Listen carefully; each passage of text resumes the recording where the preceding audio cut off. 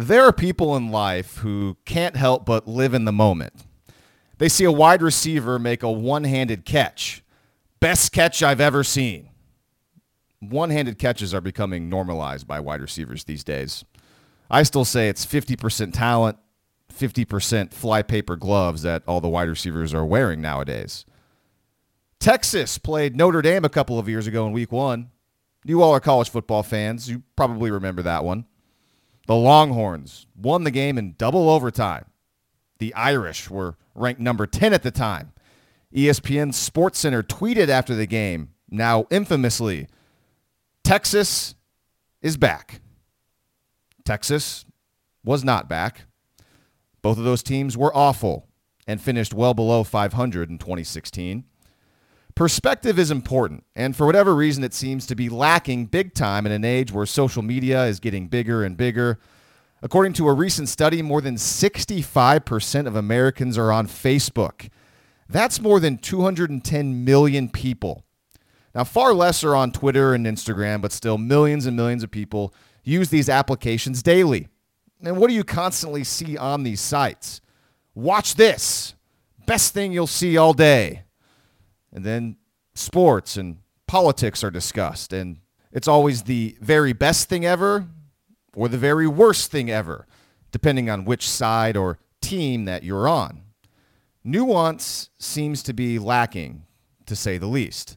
I bring all of this up because Joel Klatt said something a couple of weeks ago that was such a living in the moment statement, I couldn't believe it. Klatt, of course, is somebody that we like very much here at West of Everest, but his comments about the Sooners following the FAU game in week 1 had me scratching my head. Klatt ranked Oklahoma number 2 in his college football power poll after the Sooners crushed the Owls. And Klatt said, quote, I think you can make a really strong argument that Oklahoma's a better team this year than they were a year ago. I know it was only one game and they lost the Heisman Trophy winner, but let's be honest, if they play any better defense than they did a year ago, they're a much better team. The phrase, pump the brakes, had never been more appropriate. Now, I get Klatt is in the media business, like me, and his job is to say interesting things. But come on, man, after one game, you wanted to make the argument that Oklahoma is better than last year? 3 months from now, if the Sooners are Big 12 champs and slotted to play in the college football playoff yet again, sure, I'll entertain the argument that Oklahoma may be better than last season. But following a week 1 drubbing of a group of 5 team, stop it. Baker Mayfield's the best college quarterback we've ever seen. He doesn't leave a team and that team gets better, especially with the history of the Sooners defense. And that's the context that Klatt certainly lacked following week 1. Well, Joel, of course, the Sooners are better in 2018 if they play any better defense. The thing is, this Oklahoma team doesn't ever seem to play any better defense, at least when it matters. Now, Klatt walked back his comments somewhat Saturday, saying he thought the Sooners defense was improved after weeks 1 and 2, but after the showing against Iowa State, not so much. Kudos to Joel for recognizing that, but let's be honest. A blind person could have seen Saturday that the Sooners defense is still the same old inconsistent unit that's been put out on the field since 2016. The main issue for me Saturday was the secondary, a position group that I've anointed as the most talented group on this defense. Well, outside of a couple plays against the Cyclones, that group did not look all that talented this week. Sure, it's fixable. Heck, we're only through 3 weeks. But recent history tells us that quick fixes don't tend to happen in the Sooners defense. And if that unit is capable of allowing nearly 7 yards per play and 27 points to a team who couldn't manage 1 touchdown against Iowa the week before, that defensive unit probably isn't very good. And the 2018 season may be once again chock full of moments where we're shaking our heads and throwing up our hands while an inferior quarterback makes throw after throw and play after play against a sloppy secondary. But hey, maybe I'm the one living in the moment in this situation.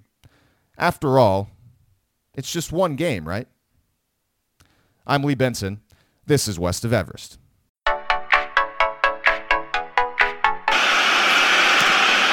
And Seibert hooks it in. It's good. And the lead is 10.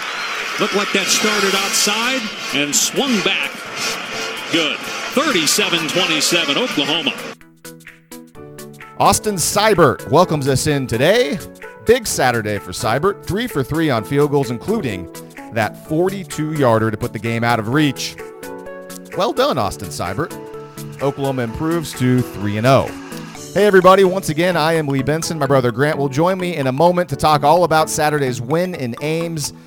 I have not talked to Grant much at all since the game, so I'm not really sure what he's thinking in terms of Oklahoma's defense and the rest of the performance on Saturday, so we'll get to his thoughts here in a moment. But you know the drill. Before we talk football, I ask you to subscribe to the podcast on iTunes, as well as leave us a rating and or a review. Our most recent review was incredibly positive and very nice. One of you listeners saying this is your favorite Oklahoma podcast. And it's even cooler because this listener just discovered the show at the beginning of the football season. That's fantastic. Please tell your other Sooners fan friends and family to listen into the podcast as well. We think they'll like it, just like you do. Plus, make sure to like the show on Facebook. You may have seen me do a Facebook Live a moment ago on Facebook. I got a couple comments in there. Appreciate that. There'll probably be more comments as time goes by because that gets posted to the Facebook page, and some of you see it a little bit later, and then you want to chime in. That's always a cool way for me to interact with all of you guys, and that's a way for you to leave comments, questions, things like that in case you want to interact with the show. Finally, follow Grant on Twitter. Grant is at GrantBenson25. I am at Lee Benson News 9. Email the show as well, westoferest@gmail.com. All right, that's it. Quick and easy. Let's bring in Grant now. It's Sunday morning as we record the podcast this week. Grant, how's it going today? Oh, it's going. Just another beautiful day in the Twin Cities, ready to talk football. I'm just sitting here. This is the first weekend, Lee, I've had in nearly 2 months where I don't have anything going on. So it's just wall-to-wall football for me. So we're recording this now, and the NFL is about to kick off in about 70 minutes. So it's just going to be a great day. I'm so happy today. Did you have a full day of college football then, too, on Saturday? I did. I ran some errands and whatnot, but I was able to see a vast majority of every game during the time slot. So, yeah, I mean, certainly an interesting day of college football. Not necessarily a ton of incredibly watchable games, but certainly an interesting weekend for sure. Yeah, 3 straight weeks of early OU kickoffs. Lincoln Riley doesn't like that because it's bad for recruiting, according to him. But as far as just consuming the game and having a productive Saturday, those 11 a.m. or noon kickoffs are pretty great because the game comes. You don't have to wait at all for the game, and it gets over with. And especially when Oklahoma wins, you're like, all right, that's a good day. And then you have the rest of the day to watch any other college football games. So I've enjoyed these three straight 11 a.m. or noon kickoffs, and it'll all change next week when Oklahoma plays their first night game against Army, which, of course, you and I will talk about later on this week. Army playing some okay football right now. But, all right, let's get to the elephant in the room, the big takeaway, the big thought of the game. And defense, hey, surprise, surprise, Oklahoma football after a game, after a win, it doesn't matter win or loss. The big topic, defense, right, Grant? And is this one of those scenarios where it's just, well, here we go again? I mean, this is eerily similar to last year, with the only difference is that it took one fewer game to get there. However, it is the first Big 12 game of the season. Oklahoma's defense looks to be a bit exposed. Last year it was Baylor in that first Big 12 game where Baylor was pretty bad and put up a bunch of points and yards against Oklahoma. This year it's Iowa State, a team that only managed a field goal against Iowa, putting up a bunch of points and a good amount of yards against Oklahoma. Is this just another here we go again situation with the defense, Grant? It might be. I don't know. I think it's perfectly acceptable to be fearful of that because you're right. Yesterday, Saturday, recording this on Sunday, yesterday looked a lot like last year's defense and kind of the same script that a lot of teams followed.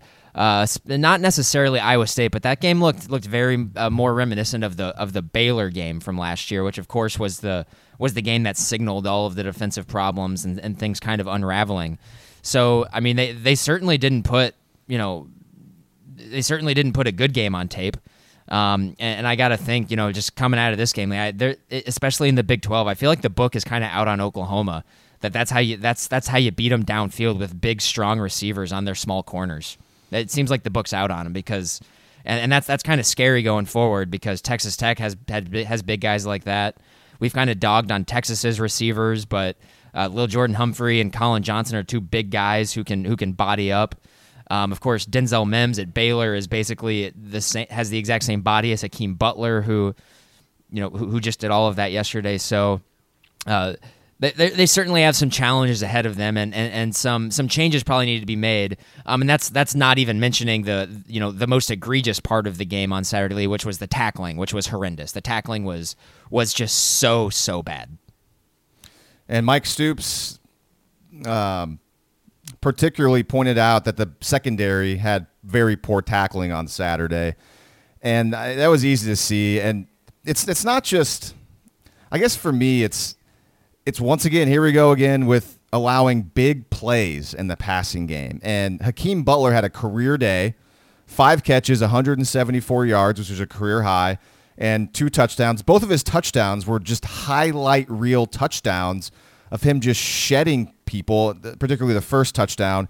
And then the second one, just making a catch in traffic and going the rest of the way. I cannot stand big plays in the passing game, especially on both instances where Oklahoma was playing a coverage where you're not supposed to give up a big play. They were playing deep zone coverage where the whole point of it is to not let anybody behind you and only, kind of let everything stay in front of you and not allow the big play. On both instances, they gave up big plays. So it's like if this defense, when they're in a defense in a coverage where it's designed to keep everything in front and not give up a bunch of yards on that particular play, and then they do that, they give up a bunch of yards and a touchdown on those plays, that's a terrible sign going forward because that's the easiest time to play defense in the secondary when you're supposed to keep everything in front of you and not let anybody get deep. And on both of Hakeem Butler's touchdowns, that's what happened. You got Zeb Nolan going 25 of 36 for 360. Those 2 touchdowns to Butler. And I tweeted this out on Saturday. It's a bad look for Oklahoma whenever they're letting a backup quarterback who now might be going forward is probably the starter over Kyle Kemp. Who knows how long Kemp's going to be out anyways with that injury. But Nolan definitely earned himself another start. So we'll see if he's just a flash in the pan or if this is like last year against Baylor where that Baylor quarterback had a great game against OU and then disappeared. So we'll see if Nolan continues to play well. I tend to think he'll be just kind of fine. So you have a career day for him. And I guess I kind of lost my train of thought there. But I tweeted sorry. I tweeted that it's a bad look for Oklahoma when you got Zeb Nolan and Hakeem Butler just ripping up that secondary.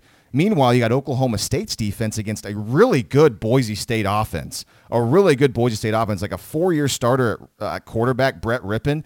And Boise State just making life difficult, sacking him like 7 times, held them, I think, to only 3 touchdowns in that game, and just playing very good. And Jim Knowles is the new defensive coordinator. That's just a bad look for Oklahoma on a day like that. I know I just ranted there for about 5 minutes, it seemed like, but I'll let you continue to add anything else you want to add about the defense right now. No, of course I agree with you on the bad look part. I do want to push back on a little bit of something you said. Hakeem Butler's first touchdown was on the tackling. That was an absolute dime by Zeb Nolan. There was really nothing they could do about that. That was all on the tackling on that play. So go back and watch it. Have you watched the TV broadcast yet? Yeah, I didn't go to Ames, so I've watched it twice. Oh, yeah, that's right. For some reason I was under the impression you were there. Dumb. The first one, the first throw to Hakeem Butler was that throw over the middle that was just over the hand of Curtis Bolton, and Motley was actually right there. Butler just bodied him up, and then the tackling after that was horrendous. So it was kind of just a very confusing day, especially after what looked like some considerable steps forward in the first 2 weeks. And now we're kind of left scratching our heads because it does sort of feel like we're back to square one. And the kind of the crappy thing is I'm not sure we're going to get a really good gauge of where they actually are until they play Baylor in 2 weeks. And, of course, we'll see Army next week, and we'll see how they defend that. But, I mean, the book is certainly out there. I mean, I'm sure there's going to be a lot of one-on-one situation against Army. I mean, I'm sure they're going to try to back shoulder OU's corners to death in that game as well, because I'm saying the book's out. Like, I mean, that's what it is. And so you're more of the expert on the secondary. You're the guy who's been coached there and whatnot. I don't know. I mean, at this point in time, it's hard not to think there's some sort of fundamental problem back there with, I don't know, either with keys or how they're being taught, or I'm just not sure at this point. Well, sometimes back shoulder throws, and we've talked about this. I mean, this is kind of a football thing, is that, a perfectly executed back shoulder throw is one of the most difficult things to defend in football, and sometimes it's indefensible. And there were certainly some plays in that game where it was just a really nice back shoulder type throw from Noland.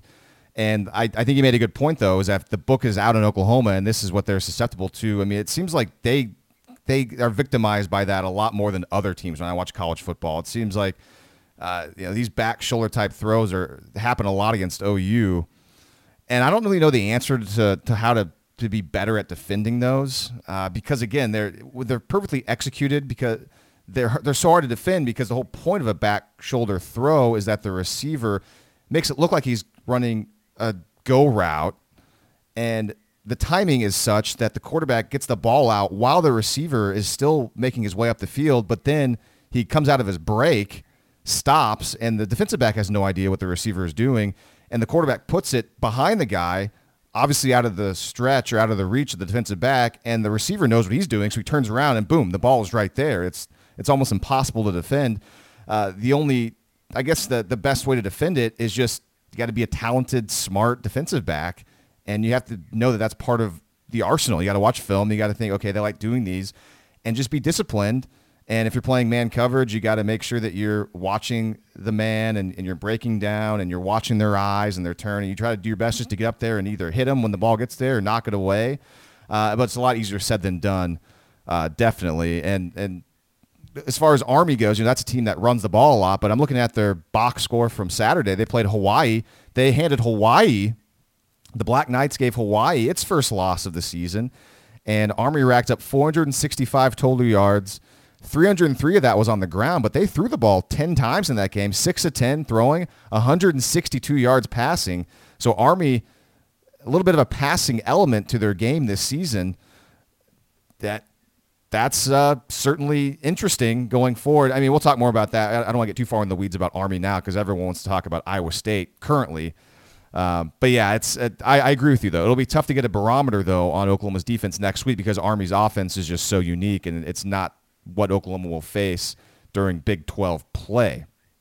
Sure. Let's see.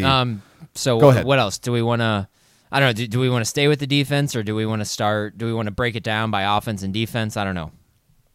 Yeah, it's a good question. I mean, let's stay with the defense for a second. Mike Stoops, after the game, he said he liked the way that they played the run. And look at David Montgomery, 21 carries, 82 yards. He did have that touchdown, but Montgomery averaged less than 4 yards per carry. Against the run, Oklahoma was fine. I mean, for the most part, they shut down David Montgomery about as much as you're going to, aside from, I guess Iowa shut him down exclusively a week ago, and I think only allowed like 30 yards rushing. So, I mean, on the ground, Oklahoma did pretty well. I mean, with the exception of a couple plays early on in the game where their defensive ends weren't setting the edge. Kenneth Mann had a rough day from what I saw. But it seemed like that improved as the game went on. But how much did it improve? Or how much was it Iowa State realized, okay, we can throw the ball against these guys. We don't need to run it as much. Let's just pick them apart in the secondary. I think the latter there may have been more of the reason why the running game didn't get going as much as for Iowa State, because they didn't really need to run the ball as much, especially later in the game. What did you see in that aspect of the Oklahoma defense? Yeah, I thought they were fine against the run, but not at all dominant by any stretch of the imagination. They certainly left some big plays out on the field. And that's actually been a reoccurring theme in the first 3 weeks of the season. David Montgomery or no David Montgomery. I mean, in every game so far, they're leaving 3, 4, 5 tackles in the backfield just on the field there, just with a ton of missed tackles right off the gate, and it's frustrating. That needs to be corrected and needs to be cleaned up because there's going to be a lot of people clamoring about Mike Stoops after this game. This game was on the players, man. They played like crap. They did not play well, especially with fundamentals and tackling. They just did not play well. And I'll have to go back and watch, how the front seven performed. I do know that generally whenever a big play was being made on the defense, it was Kenneth Murray. I think he was probably the best player on the defense again on Saturday. But overall, just a very uneven performance. I'll have to go back to look at the defensive line. But there were certainly times where they were struggling, I thought. There were times where Iowa State's offensive line certainly pushed them off the ball. And like you mentioned, there are times during the game where the defensive ends were downright awful, just awful, keeping contained and whatnot, because it was almost a rehash of last year with Iowa State just doing the exact same thing, just basically just hitting that cutback lane with David Montgomery, and the defensive end's not able to keep contained. It's very frustrating. So there certainly is some smoke there of people saying it just looked a lot like last year, because it did. It was almost a blueprint of last year. The one thing that Iowa State just didn't have, they didn't have that dynamic guy on the edge to take those swing passes, and that may have possibly been the difference or why they weren't able to get that element of their offense going.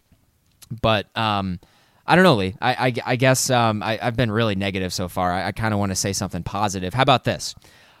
I feel like if it was 2017's defense on the field at the end of that game, I feel like they would have lost the game. Is that fair to say? I will say that I was in the fourth quarter of that game, I was absolutely not confident at all in that defense to get a stop when they needed to, and they actually did. So I guess if I want to be a half glass full guy, there it is for the game. All right. So as long as we're saying nice things about the defense, I'll slightly agree with that sentiment about last year's defense. I do think that this year's defense is just more talented, and it's going to be better, I think, than last year's. That's just a hunch. I mean, after now week 3, that's certainly up in the air. It's just a hunch. So yeah, you mentioned if it was last year's D. Yeah. So give credit to the defense late in the game when they were, I think, up by 10 points. The defense did hold Iowa State in the red zone to a field goal to make it just a 7-point game as opposed to a 3-point game. And I got to say another positive about the defense, really nice to see the defense perform well against the Wildcat formation. Iowa State brought that out maybe, 3 to 5 plays in that game, kind of near the red zone, near the goal line. And I don't think Montgomery gained more than maybe 3 or 4 yards total. I mean, yeah, especially after last year, the last time we saw the Wildcat against Oklahoma in the Rose Bowl, Georgia ran it twice and scored 2 touchdowns. Yeah, there was a point in the second half when Iowa State, that was when they were starting to get going with, a lot more in the passing game, where they would roll out the Wildcat and I would fist pump because I was like, awesome, they're not going to throw it here. So. But the reason they did it, though, is because I'm sure they saw on film last year that Oklahoma was so bad against the Wildcat in the Kansas State game and also in the Rose Bowl, and they're like, hey, we have one of the best running backs in college football. This should probably work against this defense, and it didn't. Oklahoma was up to the challenge. Yeah. I mean, I thought they did a good job. There were obviously some moments where they were not, where they weren't terrible, and really, Lee, for the most part. When they weren't giving up big plays, chunk plays in the passing game, they really, they were fine yesterday in controlling they did what they needed to do. They weren't great, I don't think, in controlling the running game. They were adequate to good, and I think that was fine, especially on the road. It just after watching that Iowa State-Iowa game, it's a very disappointing defensive performance because Iowa State really just did not show any sort of dynamic capabilities at all against Iowa, and Oklahoma's got a more talented defense than Iowa, so it's disappointing for sure. Other than that, I suppose Zeb Noland, his performance was basically worst case scenario. It's what I was thinking in my head last week when I was kind of waffling back and forth about who would I rather face, Kempt or Zoland or Noland. That was basically the worst case scenario in my brain with Zeb Noland there, and it materialized. Fortunately, it didn't. A loss didn't happen because of it. So I guess there's another kind of sunshine pumper thing. They won on a week in which there was, that wasn't a given across the college football landscape. At least they won on the road in conference against what looks like, what looks to be a team that I think is definitely better on defense than they were a year ago, but this team is not better on offense than they were a year ago. It was just a head scratching performance altogether. And now, of course, this is my time to rant. I'm ranting now. That's fine. It's tough too because you mentioned the Iowa game last week, and we talked about the Iowa game before this OU Iowa State game. I mean, Iowa State managed 188 total yards against Iowa, and 66 of those yards, I believe, came on the opening drive of the game.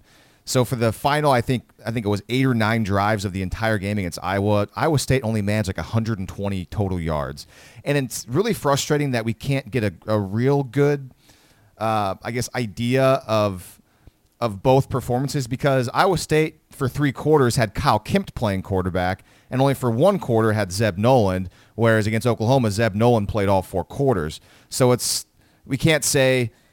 We don't have that same quarterback in both games to really compare and contrast because what if Zeb Noland's actually just a lot more dynamic and better and if he played the entire game against Iowa, what if Iowa State would have scored 20 points instead of 3 and they beat Iowa? I mean, we'll never know that. Zeb Noland came in for 3 drives against Iowa in the 4th quarter and didn't look very good. So based on the 3 drives, Zeb Noland looked like a regular, not great quarterback. So it's frustrating that we don't have that compare and contrast with this one. So there's that. Well, Zeb Noland is clearly a more talented player than Kyle Kempt. Anybody with eyes can see that. That's clear.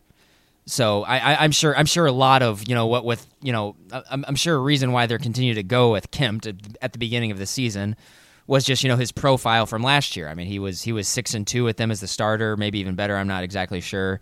I mean he's a good decision maker, and so Zeb Noland is clearly a much more talented player than Kyle Kempt. Yeah, he's more talented, I suppose. The point I'm trying to make though is he as good of a decision maker as Kyle Kempt? It certainly seemed compared to the Iowa game that Noland was a lot more willing to take chances with the ball and give his receivers a chance to make a play compared to Kempt, who I don't think threw the ball down the field 1 time against Iowa.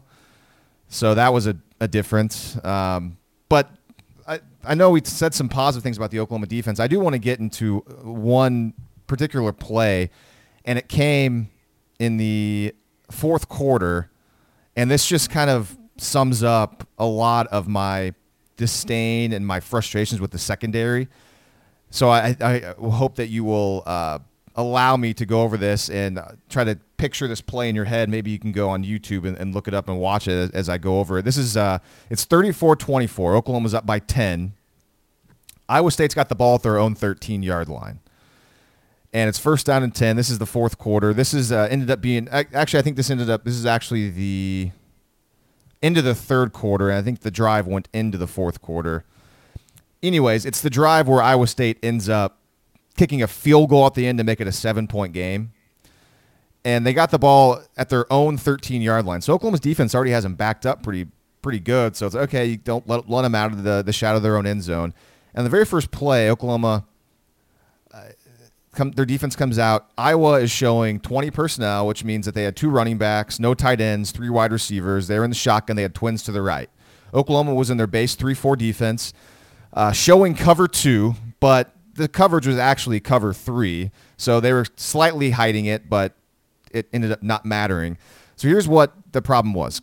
Parnell Motley, again, it said he had an up and down game. He's lined up 9 yards off the ball. He's about 2.5 yards inside shade to the outside Twins receiver. And you've heard me multiple times on this podcast for the last year saying that I just don't understand the inside shading that Oklahoma gives when they're playing zone defense. It doesn't make any sense to me. Clearly, it's a principle that they like to teach, and it's something to do with they're okay with allowing the sideline to be open. I guess they're using the sideline as an extra defender in a way, and they just want to prevent plays more towards the middle of the field. That's the only thing I can think of was why they play this way. But when I was taught to play zone D, when you're in cover 3, cover 2, you get that outside shade. You funnel everything to the inside of you, and you never let the receiver get to your outside. So anyways, Motley's in that 2.5-yard inside shade. He's in zone coverage, as I said. Ball snapped. Motley drops, and then he looks at the wide receiver as the wide receiver starts breaking down like he's going to run a curl. Motley bites up as he looks up towards the quarterback, but at that point, then the wide receiver stops and then goes deep on a go. Double move. Motley is burned to a crisp. I mean, doesn't have any chance. Burned. But luckily, Zeb Noland severely underthrows the football. The guy makes the catch, but he has to stop, come back, catch it, and then run. Motley's able to recover and tackle the guy at the 50-yard line. It's a 33-yard gain, but it should have been a touchdown if Noland would have just hit the guy in stride. Now, there's a reason, or let me start over.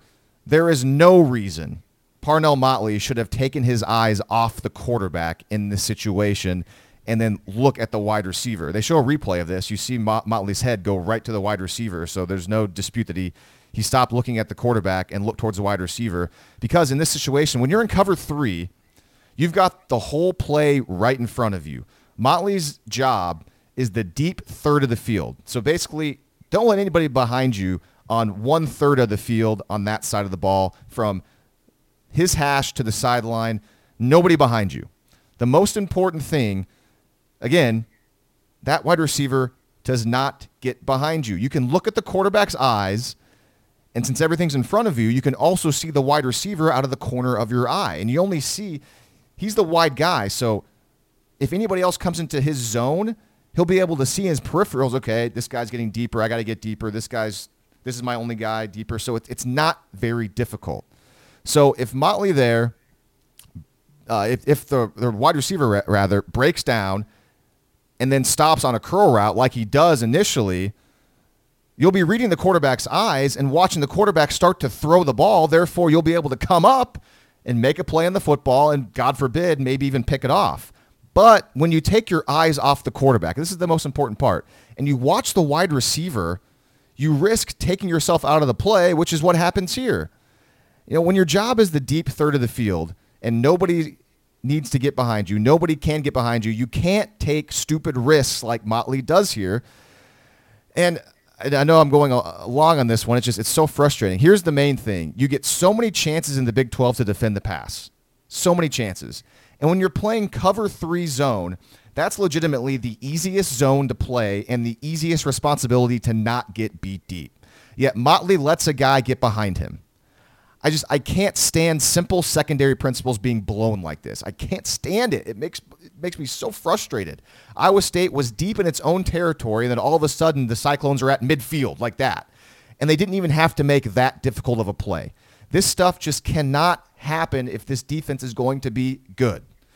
All right, Grant, did you remember that play? I went a long time there, but do you remember that play? Yeah, I remember. I remember him, just obviously biting on the double move. And of course, at the time, I did not know that he was in a deep zone there, so that's even more unforgivable. Another more unforgivable thing, as long as we're on the topic, the penalties that extended drives, like the stupid mental dumb penalties that extend drives for Iowa State, like what is that stuff?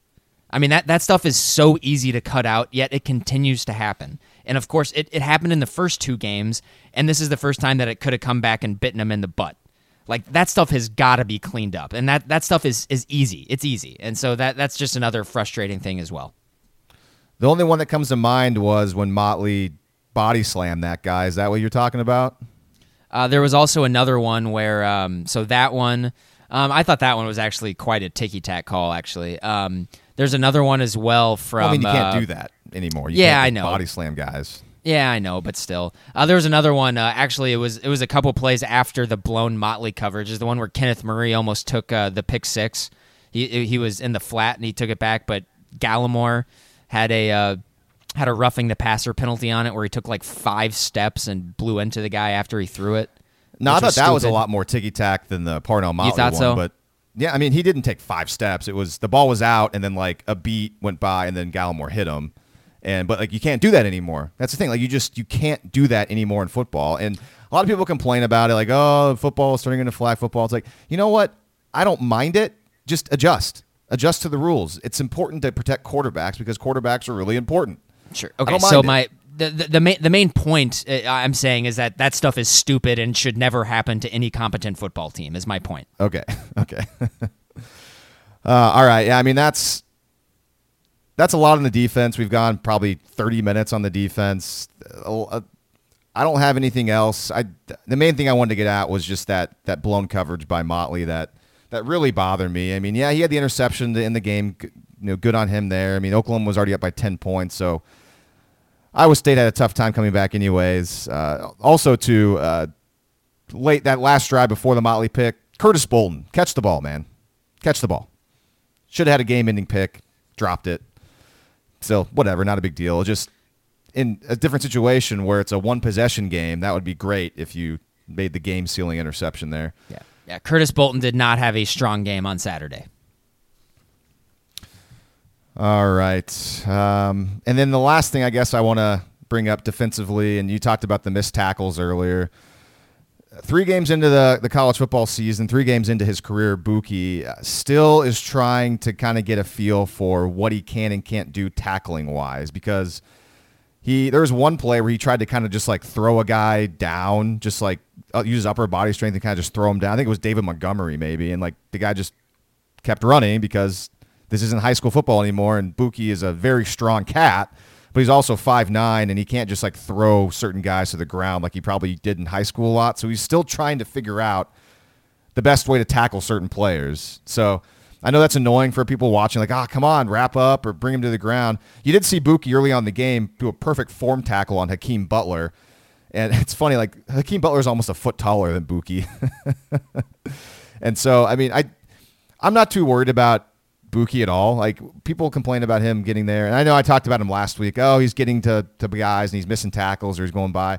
He'll figure it out. He's so talented. I think he'll get it. So do you have any? I know one of our topics now, it seems like every after game podcast is talk about Buki. You have any thoughts on him? No, he's a true freshman. He's still, he's struggling to tackle just like everyone else in the secondary. Or at least they did against Iowa State. So no, I mean, I'm not too concerned about it. He's going to get better every single week. No, yeah. I'm not particularly concerned about him. There's others I'm much more concerned about. There was a small ticky-tack kind of play that he did not make, where he almost made. I think it was on the same drive where Iowa State ended up kicking that field goal to make it 34-27. There was a play where he flashed and almost knocked the ball down. I think it was a third down play. Do you remember? You know what I'm talking about? Where he almost knocked it down. The guy on that play as a defensive back, he reached with his wrong arm. You got to reach with your opposite arm. So he reached with his left arm. If you watch the replay, he goes out and tries to get with his left, which it probably feels more natural to go with your left. What you're taught is you're actually supposed to be, when you're running right to left and trying to knock the ball down, you get more reach if you actually reach out with your right arm across your body. And if you would have done that, I think he would have knocked that ball away. So that's just a small, just little technique kind of thing where it would have been nice if he would have used his other arm, and I think he would have knocked that play down. So, I mean, that's a small thing. It's fixable. So, Grant, you and I have talked extensively now negatively about the defense. A couple of positives, but for the most part, negative. Let's move into the offense, where there is a ton of positive things offensively. So if you've made it this far into the show, hearing all the negative stuff, now here's the good stuff. And boy, Kyler Murray was fantastic on Saturday. I think it's, without question, that's Kyler Murray's best game in college. Would you agree, Grant? Oh yeah, that's not even close. He was he was outstanding on Saturday. He was He was Baker Mayfield good on Saturday. That was a good Baker Mayfield performance. Yeah, I would agree. I would agree. Yeah, he was outstanding. And actually, Lee, the most two things stand out. To me with him. One, he throws like the best deep ball since Jason White at Oklahoma. His deep ball is outstanding. And two, he has a lot of poise. He has. If Landry Jones, Blake Bell, or Trevor Knight were the starting quarterback in that game yesterday, I think they would have lost, Lee. Kyler Murray was very poised, and I thought he did a really good job on the road, especially in a lot of high-leverage situations. He was great. Oh, yeah, I think 100%.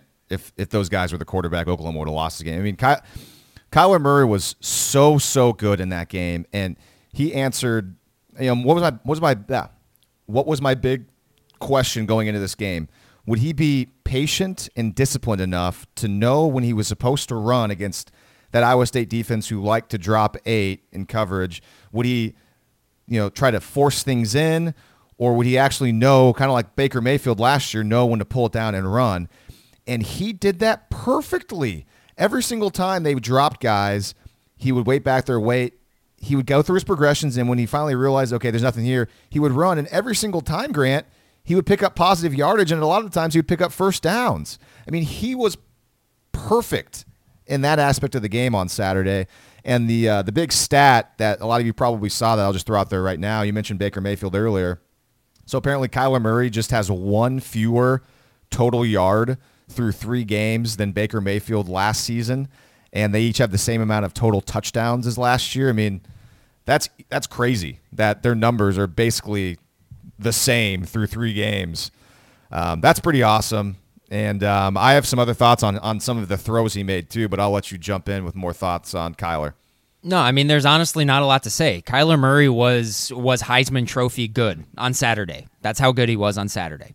If he can string together performances like that, he can win the Heisman Trophy. He was that good. So, and also doing it against Iowa State's defense, who I was pretty impressed with, just on tape and whatnot. That's a better unit than they were last year.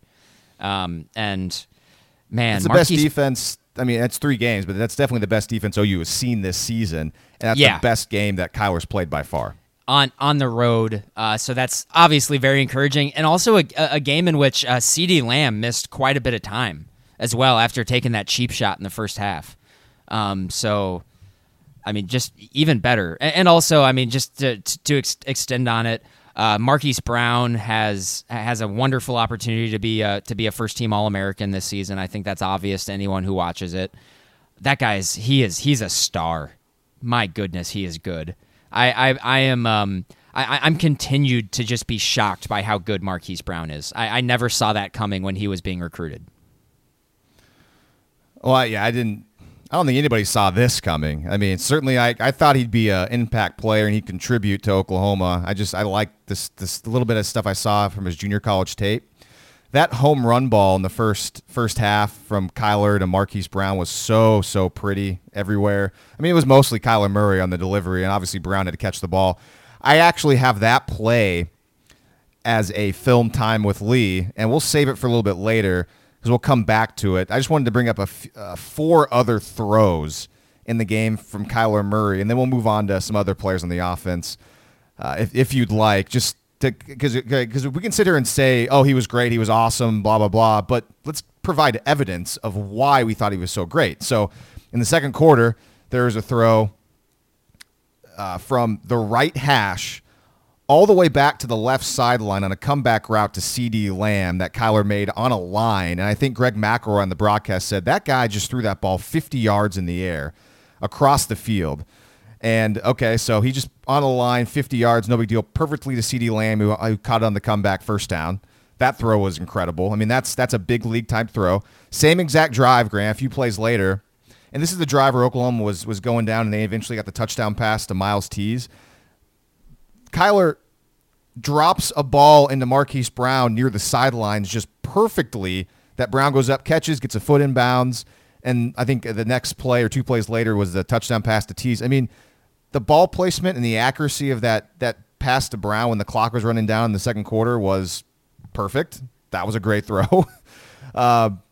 Before I move on to the next 2 throws, any comments on those 2 passes? No, I mean, I'm glad you're bringing these up, but Lee, I honestly just don't have much to say about Kyler Murray other than he was spectacular. Okay.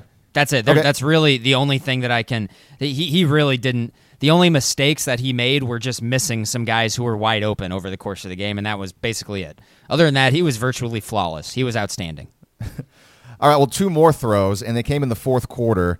And this one was a bit smaller, but it was equally as big and impressive. It was 1st and 20. It was just after a holding penalty. And Kyler made a great throw over the middle to Grant Calcaterra. And Calcaterra did a good job of holding on. But Kyler throws it away from the defensive back, kind of back behind Calcaterra, so it creates an opportunity for Calcaterra to not get blown up and still have a chance to catch the ball and not have it near the defensive back to where it could be knocked away. That's just a smart ball placement type throw there that made it 2nd down and 7 as opposed to 2nd down and 20. And then finally, the last one, maybe his easiest throw of all of these, but still a very important throw because Oklahoma was moving the ball and was trying to kill some clock. 4th quarter, same exact drive, 3rd down and 5. Miles Tees in the left slot. Kyler just hits Tees on the out route, hits Tees perfectly in stride as he turns upfield to get the first down. I mean, you throw that ball too far behind Miles Tees or too far out in front, maybe he stumbles and falls down and Oklahoma's short of the first down and they got to kick the field goal way earlier than they want to. And who knows if they're going to make it there. I mean, it kept the drive going, moved the chains, it killed more clock and got the ball even closer for Austin Seibert. So those are some of the big time throws, and then plus we'll have the I'll break down the play of the 75-yard touchdown to Marquise Brown here in a moment. But before we do that, let's talk just more about the offensive players. You mentioned Marquise Brown; he was great, 189 yards, I think it was, and that touchdown. CeeDee Lamb had that one touchdown, but yeah, for the most part, you said he kind of was missing some time. I think you wrote in here that the offensive line you thought was fine. Offensive line, fantastic in pass protection once again. Yeah, they were great in pass pro. So I think, and they've been great in every game so far. And that's a really solid defensive front for Iowa State too. They impressed me in the front seven. No one's really gonna be able to run it against them in the Big 12. I don't think this year. Iowa couldn't even run it against them. So I mean, I guess if you really want to nitpick, I really do think the one drawback of the offense today is I do think that Rodney Anderson's absence was blatantly obvious. I thought it was in the running game. Just with they don't really. This may not be the case over the course of the entire season, but right now they have no explosion in the running game whatsoever. I'm not going to argue with you that there was no explosion in the running game on Saturday. However, I disagree with Anderson's absence being very obvious in that game, especially considering that Trey Sermon's last touchdown run was just a big boy run where he. It was a great run. I'm just saying. Are you telling me that Iowa State was scared of Oklahoma's running game in that game? Because they most certainly were not. No, I don't think they were scared. I don't think Iowa State's scared of anybody's running game. I don't think this is the game to point to yet. And granted, it's one game where we say, yep, Rodney Anderson would have made a big difference there. What I'm I'm very surprised to see in that game, I'm surprised that TJ Pledger and Kennedy Brooks basically didn't do anything. Pledger got 1 carry for a yard. I was shocked to see how many carries Marcelius Sutton ended up getting after he just didn't show much juice at all early on. He had 9 carries for 21 yards total. And I think moving forward, Lincoln Riley's gonna realize like we got to get a little more explosion in there. And maybe it was a situation where, okay, Sutton's a veteran player. We're on the road. We need guys that we're comfortable with that have been in these settings before. Don't want to throw a true freshman or a redshirt freshman out there to make a mistake. But, man, he had no problem throwing Trey Sermon out there against Ohio State a season ago on the road. Trey Sermon was great. There's got to be a time, and maybe we're going to see it against Army at home coming up, where you're going to have to start getting more touches, I think, to Pledger and or Brooks, because those guys are just more explosive, I think, than Marcelius Sutton. So I was surprised that those two players didn't see much time at all, or really at all. What did you think? That didn't really surprise me at all, that it was mostly Sermon and Sutton. I think if we're going to see Brooks and Pledger, that'll be as the season goes on. They're not going to throw them in a close game on the road in your Big 12 opener. They're 2 freshmen. That just wasn't going to happen. They were certainly going to go with their more experienced guys. But the precedent was set, though, again last year at Ohio State. I mean, with Trey Sermon. Well, Sermon, probably had a better grasp than those guys did at the time. He was ready. He was more ready at the time. And so now he is just the guy because he has that entire season under his belt already. I'm not too concerned. If TJ Pledger and Kennedy Brooks are the guys that everyone wants them to be, they will emerge over the course of the season. And if not, then not. So we'll see. It's just becoming even more clear to me right now that Marquise Brown is the go-to guy in this offense, and it's going to be him and Murray that make this offense go. At least based off what we've seen, and you'll have Sermon as the change of pace guy, who is hard to bring down, but certainly I don't think against the good defenses like TCU and God willing a college football playoff thing, Sermon's not a guy who's going to be able to break off a 70-yard touchdown run like Rodney Anderson can. So, and we'll see as the season goes on if they'll be able to, but. I thought for the most part the offense against a good Iowa State defense, I thought the offense was really good on Saturday. I thought they certainly were better on Saturday than they were last week against UCLA. The only thing that I would say is what I already said about Anderson's his absence I thought being obvious, and also I hate field goals. Love Austin Seibert, but good Lord, I hate field goals. I don't ever want to kick 3 field goals in a close game ever again. At least the confidence level in Austin Seibert, is starting to rise, and he had a great season in 2017.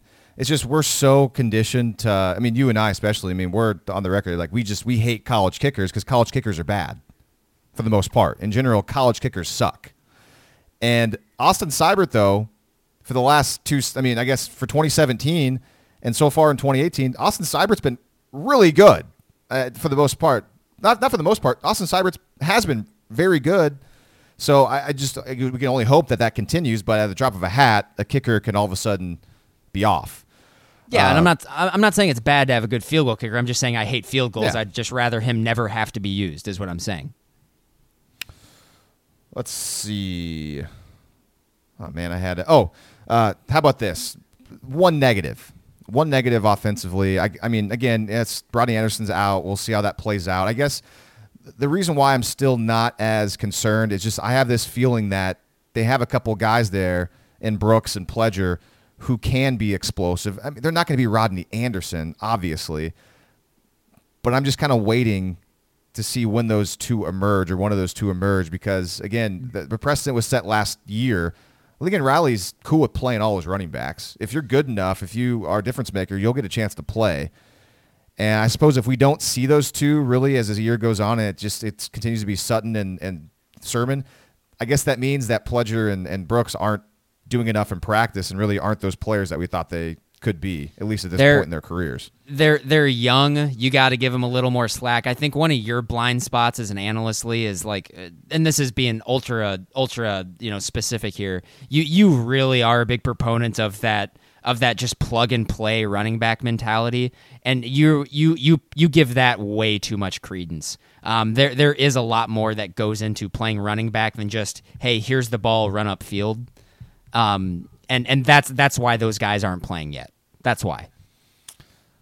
When you have an offensive line like Oklahoma's, you should be able to just and get they're the not ball and go upfield. No, they're not. But at this point in time, the offensive line has not been a dominating run blocking offensive line. It just hasn't been. So they were against FAU, but certainly not against UCLA and Iowa State. And so, no, I completely disagree. They're not going to be a with dominant against Iowa State and UCLA. That was a little surprising. But UCLA geared up for it, and Oklahoma threw the ball over it. So it's all. It also goes game to game, matchup to matchup. I'm just saying, you really take for granted that you think it's easy just to plug a guy in there who is a freshman, and that's just not the case. My stance is easy. If you're fast and talented and have done this before and know how to run, then this isn't that difficult. You get the ball and you run behind the offensive line. That's you projecting. And that's you projecting what you feel how it should be. That's not how it is, though. Well, no, that's not how I feel. That's just what I've seen in watching football forever. That's how it. And you see like random running backs in the NFL that aren't particularly talented get a bunch of carries and get yards and touchdowns behind offensive lines because that's just what you do. Sure, there's elite level guys that certainly are very good, but an elite level running back is not going to necessarily be the difference in a lot of games and not going to win you stuff. The quarterback's the main thing. Well, I understand where you're coming from, but you're going way too far in a direction here. You're not allowing for any sort of nuance whatsoever. So I'm just letting you know that you need to be careful with that take because you're not. Be careful with that take. What do you you talking about? It's dumb. You're kind of rigid on it, and you think you're right, but you don't really. There's a lot of factors you're not considering at all. I haven't heard. Okay, so what am I not considering? Well, basically, I don't know. What you're telling me then is that certain players just they just don't get it, like don't know how to get the ball and see holes. Has TJ Pledger and Kennedy Brooks? I mean, I don't know. I don't know if they've been in practice. Like, do they have trouble knowing exactly what to do on every single play on a consistent basis? You're I mean, you're totally underrating that. Like, you're underrating Trey Sermon. He came in, he was ready to play because he's good. Because he probably picked that stuff up really quickly. He could pass protect. We heard for a long time that was one of Marcelius Sutton's big hangups, that he couldn't pass protect, which is something you have to do in this offense. I said I haven't heard a ton of talk about this, I guess, as the season has started, but I had mentioned over the course during the spring game, Kennedy Brooks looked awful trying to catch the football. That might have it might be one of the reasons why he's not getting playing time. TJ Pledger's only been on campus for 8 months. He may not. He's not a huge guy. He may be awful trying to pass protect and whatnot. So there's other factors that go into it. I'm saying, like, they might emerge as the season goes on, but there's probably some things that they're just not getting or they're not doing well enough to play right now. Especially on the road. I've acknowledged that though. I mean, that's why obviously we haven't seen them yet, because clearly there's things going on in practice that they're just not getting. I guess my point though is, like, outside of, and I suppose there's more to playing running back than just getting the ball and running, obviously. Once they pick that stuff up, I mean, hopefully they do, I think that those players are just going to be able to be more of an electric type explosive player in this offense. And I suppose this offense probably is pretty complicated in a lot of ways because it's so good. And I don't know. I get what you're saying, so that's fair. I think this is kind of getting boring. Let's move on. Let's do film time real quick, and this is one of my better ones. I think I enjoyed this one. So if you're listening to this podcast and you're near your computer or near your TV and you got the game on DVR, bring it up. Go to Hollywood's long touchdown catch. I think you're going to like this. Now, they did break this down a little bit on the TV broadcast. They showed the All-22, and Greg McElroy gave a little bit of an explanation for it, but I think his explanation was actually, you know what, I'm just going to say it. I think it was a little basic. It was just basic, hey, play action, got the safety to bite up, and there's Brown going the middle of the field for the wide-open touchdown. It's like, yeah, in theory, that's what happened, but I think there's more to that play than just simple play action pass, defensive back breaks up, Hollywood runs into the vacated spot, great throw by Kyler Murray. And I'll explain it here. And so why I like this play by Oklahoma is that Oklahoma outsmarts Iowa State, and it's from a numbers perspective. It's a math problem. Iowa State is really good against the run. We all know that. They showed it against Iowa. They showed it for the most part against Oklahoma. But how do the Cyclones stop the run so well when they play 3 defensive linemen a lot of the time and then also drop 8 defenders quite a bit?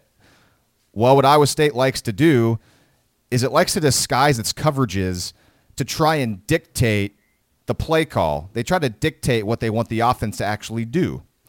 So on 1st and 10 from their own 25-yard line, Oklahoma comes out in 20 personnel, meaning the Sooners had 2 running backs, 0 tight ends, and 3 wide receivers.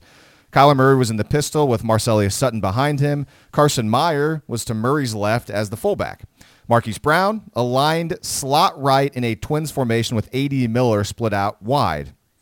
You look at Iowa State, odd man front. They got 3 down linemen, 2 linebackers in the box. The Sam linebacker is 7 yards off the ball, lined up near Brown in the slot. Iowa State's playing nickel here, and they're showing a shell coverage of 3 deep safeties plus their corners underneath. So that's basically they're saying we're not letting anything get behind us here. Now, here's where we get to the numbers part of what I was talking about, and it turns into a math problem. For Kyler Murray, this should have been a run read. After all, he sees 5 defenders in the box. Meanwhile, the Sooners have 5 offensive linemen, obviously, plus they got that fullback Carson Meyer. So that's 6 guys. 6, of course, is greater than 5. Therefore, this should be a run play based on the numbers. But Iowa State wants the Sooners to run the ball here. At the snap, the deep middle safety, who I didn't write his name down, but it's number 12, he immediately crashes down in on run support, which would make it 6-on-6 instead of 6-on-5. And at that point, the Sooners would lose their advantage. But instead of handing this ball off, Kyler Murray and Lincoln Riley, likely, they knew that one of the safeties in this defense would be responsible for run support. So Murray rides Marcelius Sutton for a half second, pulls the ball, looks up, sees Marquise Brown running free right in the middle of the area vacated by the safety who came down into the box to help stop the run.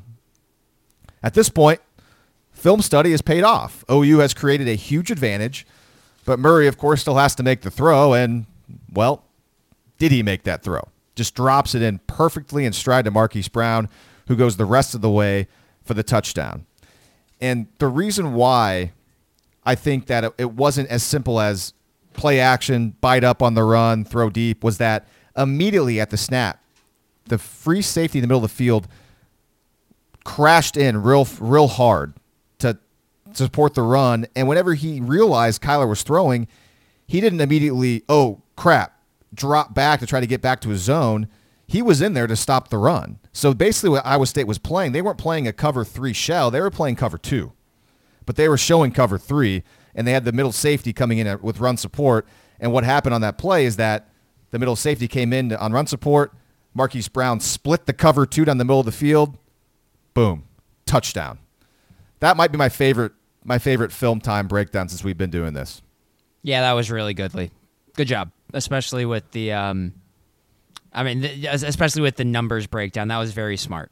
That was very shrewd of you to catch that on film. I feel like Greg Cosell from NFL Films right now. Well done. Well, I mean, I think overall, just a really good day for the offense. They won that game obviously on Saturday. So, and it looks like, if the defensive performance on Saturday is any indication, they're probably going to need that quite a few more times as the season goes on. Yeah. A couple more just notable offensive things. How about Carson Meyer, Grant? First career catch. Yeah, good throw, good catch. Carson Meyer was the only person who could catch that ball, and he did. Hopefully as the season progresses and Oklahoma needs it in certain situations, certain matchups, they can start utilizing Carson Meyer. I mean, they're never going to utilize him just like they utilized Dimitri Flowers, but maybe they can have that, line up as an up back, RPO where he kind of squirts out in the flat down the field and the linebackers bite up, and then boom, there's Carson Meyer over the middle like Flowers did. I mean, that's something that Meyer could do. I mean, he's not going to be as dynamic of an athlete as Flowers, but he could get you, first down here and there and make some plays to keep the defense off balance. So I'm thinking that maybe Riley's going to try to slowly implement that more into the offense as the season progresses. What do you think? Oh, I bet we'll see that at some point in time for sure. I mean, that surprised me with Meyer going up and catching that. I mean, he showed some athleticism. Oh yeah. So very, very cool, obviously. I don't know if I mentioned this yet. Maybe I had that. It's 10-3 in this game. Oklahoma's got the football. They had a big pass play to Grant Calcaterra, and boom, Calc fumbles. Next play, or 2 plays later, whatever it was that first Hakeem Butler touchdown, and the game's tied.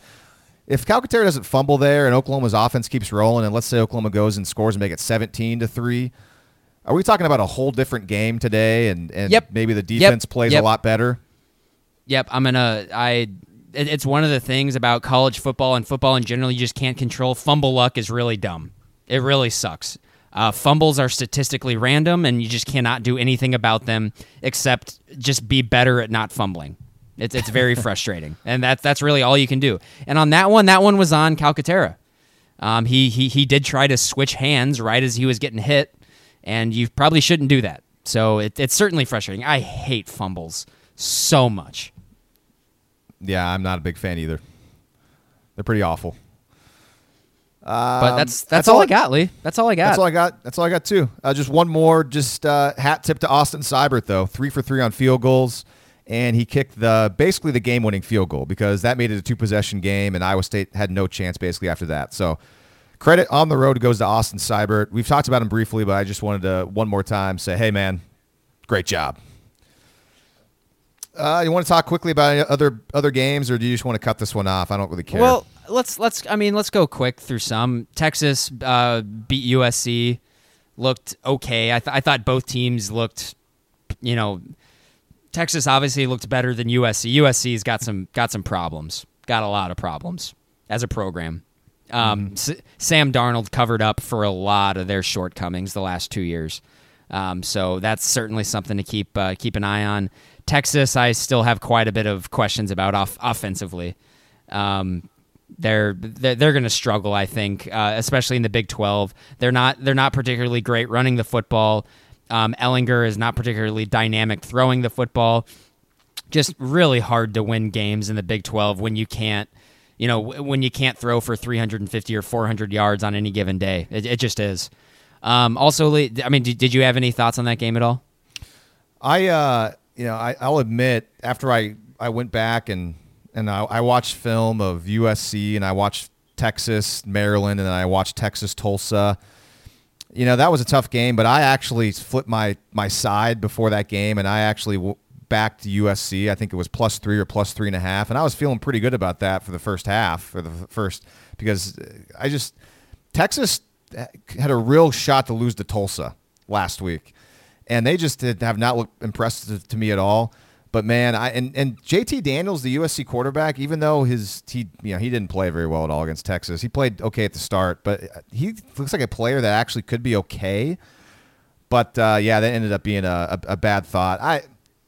USC clearly, I agree with you that I mentioned that I think Clay Helton has only won like maybe 2 or 3 games in his career without Sam Darnold. That team is not good, and they need help. And Texas again, even though they won by a lot of points, not particularly impressed with Texas. But it's Texas, and it doesn't mean that the Red River Shootout is going to be an easy one, because no matter whatever happens, it seems like, especially recently, that game ends up being incredibly competitive, even though Texas has been not great. So I guess that's my grab bag of thoughts on that one. Oh yeah, the Red River Shootout will still be a fight, and also we're going to learn a lot about Texas next week. They host TCU, and that's a good transition, because TCU. Were you surprised that they gave Ohio State such a good game? I wasn't able to watch this game as closely as I would have liked, so I'll have to go back and look at the tape. Yeah, based on what I've seen from TCU in the first 2 games, they didn't play anybody week 1. They looked shaky at times against SMU, and then blew them out of the water the rest of the way. How I feel about their quarterback. I just don't think they have a quarterback. And when I looked up and saw they were winning that game, and I thought, man, I could have been super wrong about TCU, and I still could be super wrong about TCU, because they gave Ohio State a really good game. And I still haven't even watched a whole lot of tape on Ohio State either. I've heard that Haskins is a great quarterback. I haven't watched enough tape on him yet, so I still don't have an opinion on him. But all said and done, Ohio State ends up winning by 12, and to me, it's just kind of like that was kind of surprising, but it's kind of like a whatever outcome, honestly, to me. What did you think about it? I wasn't surprised that TCU played them so well. It just wasn't what I expected. The difference in the game was just Ohio State's difference makers on the defensive line. That was it. Otherwise, okay. I thought, Ohio State had scored 2 defensive touchdowns. Bosa I saw one of them. Bosa had a strip sack that they recovered for a touchdown, and then Draymond Jones picked off a shovel pass, took it like 30 yards for a touchdown. Without those 2 plays, TCU wins that game. Man. And obviously, I know that's kind of a weird thing to say, because those plays did happen. But that's football, though, right? I mean, they're very rare plays. But the thing that stood out the most was, one, TCU is absolutely up to the challenge to stopping Ohio State's ground game, which they did largely. A lot of negative plays in the backfield TCU generated. They tackled J.K. Dobbins and Mike Weber behind the line quite a bit. Ohio State, Dwayne Haskins is an immediate upgrade over J.T. Barrett, an immediate upgrade. Ohio State is much more dangerous offensively with Dwayne Haskins. And then, other than that, I thought TCU's offense came in with a near perfect game plan. They were that offense for TCU was schemed nearly perfectly for Ohio State. Their entire game plan, Lee, was to get the ball to their receivers on the edge, And then once they did that, they spread everyone out, and they kind of had Darius Anderson have some kind of interesting runs up the middle. You know, he took one like 90 some odd yards for a touchdown. TCU, that was the thing that stood out the most to me, Lee, was TCU was incredibly prepared to play that game, which I suppose is not a surprise with Gary Patterson. Sure, and I did see that kickoff return that they almost had as a touchdown, that nice little throwback to Jalen Reagor, where it's like I see plays like that, and I think, how did you not make sure to throw the ball backwards? Like, just throw it backwards. It's not that difficult. I mean, he threw that ball like 5 yards ahead, which is obviously a penalty for an illegal forward pass. Like that, I think TCU would have taken the lead right back if that would have counted. Is that the situation that was in? Yeah, or it would have been. How do you not make sure to throw that behind to make it a backward pass? I know, and he actually he had time to set his feet and throw it backwards, and he still would have scored because there was no one over there. That was kind of the funny as a coach, part. That would just drive me freaking bananas, man. Like, yep. It's pay attention to detail. It's so simple. You can't throw it forward. He threw it like 5 yards forward. Yeah, it was bad. Moving on. So, Lee, this was actually the game that I watched the least of, but Oklahoma State obviously was impressive in beating Boise State by double digits. So I know obviously the big story of that game was Oklahoma State's aggressive defense. They sacked Boise State 7 times and countless tackles behind the line of scrimmage. So, of course, everyone was pumping up Boise going into that game, but Oklahoma State, Mike Gundy clearly has got something going on there. Yeah, I watched it get him out. Just built a solid program. All throughout August and the off season, talking to the Oklahoma State defenders, they were super excited about this new Jim Knowles-led defense because a lot of the principals are creating confusion on the offense, doing a lot of different things to make the offense think, what is this defense doing? And as I was watching that game, there were scenarios where Oklahoma State would like line up, like overload one side of the offensive line to where like the guard and the tackle had to like block like 4 guys, and like Boise State couldn't figure out how to like shift their protections over, and they would just overload it and rush, and like 2 offensive linemen on the left side would have nobody to block, and it would be like an immediate sack. And it's like, all right, well, that seems really cool. Will that work going forward when now it's on tape? Because I don't know if they really did that a whole lot in the first 2 games. But yeah, I mean, Oklahoma State, incredibly impressed. I thought Boise State was going to win that game. I know you did too. Just to be a pessimist on it, Oklahoma State, 2 blocked punts. Not 1, but 2 blocked punts. One of them a touchdown. The other one led to a touchdown because it gave them the ball like right inside the red zone. So basically 14 of their points came off blocked punts. Oklahoma State's offense, outside of a couple plays, really wasn't all that great. So we still don't know yet if Taylor Cornelius is going to be able to make plays in a pressure-type game, because Oklahoma State also led that game, with the exception of the first quarter. They led that game for the most part, and they had those big special teams plays, which I think I texted you yesterday. You said, well, special teams is part of the game, and you're right. Good for them. They got them. But I still think there are some questions, though, about Oklahoma State and how that offense can actually fare against a team that's a pretty good defense. And I think Boise State's defense actually is pretty good. But overall, though, yeah, incredibly impressed by Oklahoma State. I'm way off on – I thought Taylor Cornelius would get pulled in that game, and then he wouldn't start the rest of the year. I'm wrong about that. Cornelius will continue to play, and he's got to be the best option for Oklahoma State. And what was interesting about that game is great game planning by the Cowboys. They had him run the ball a lot in that game. Nice little wrinkle because he's a lot more mobile than Mason Rudolph, and he ran the ball quite a bit. He's almost like he was Kyler Murray.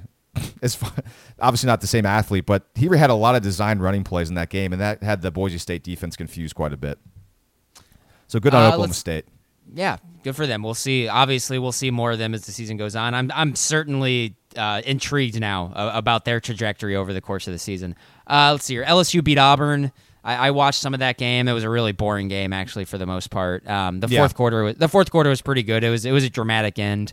I really don't have a ton of thoughts on that game other than it's not surprising because if LSU was going to win that game, that's about exactly how the game could have gone. The only way it could have gone, I feel like. LSU is LSU is a good team, and there's a lot of I'm already seeing now a lot of people on Twitter, a lot of people in the national media saying, "Hey, they have the best resume in the country." That's probably true.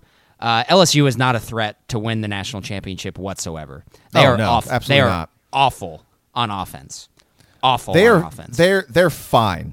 They are fine on offense. And here's the thing: my one thought on that game is I actually went back and again watched the tape Thursday, Friday, because I kept hearing about how good Auburn was and how they were going to blow out LSU, and I was like, you know what? I got to watch this LSU team. So I watched the Miami game finally, and I watched a little bit about of their game last week against like a bad FCS team, and I surprisingly found Joe Burrow in those games to be actually like pretty fine. Like his stats are awful, but he's like fine. He's capable of making throws. He's actually kind of accurate.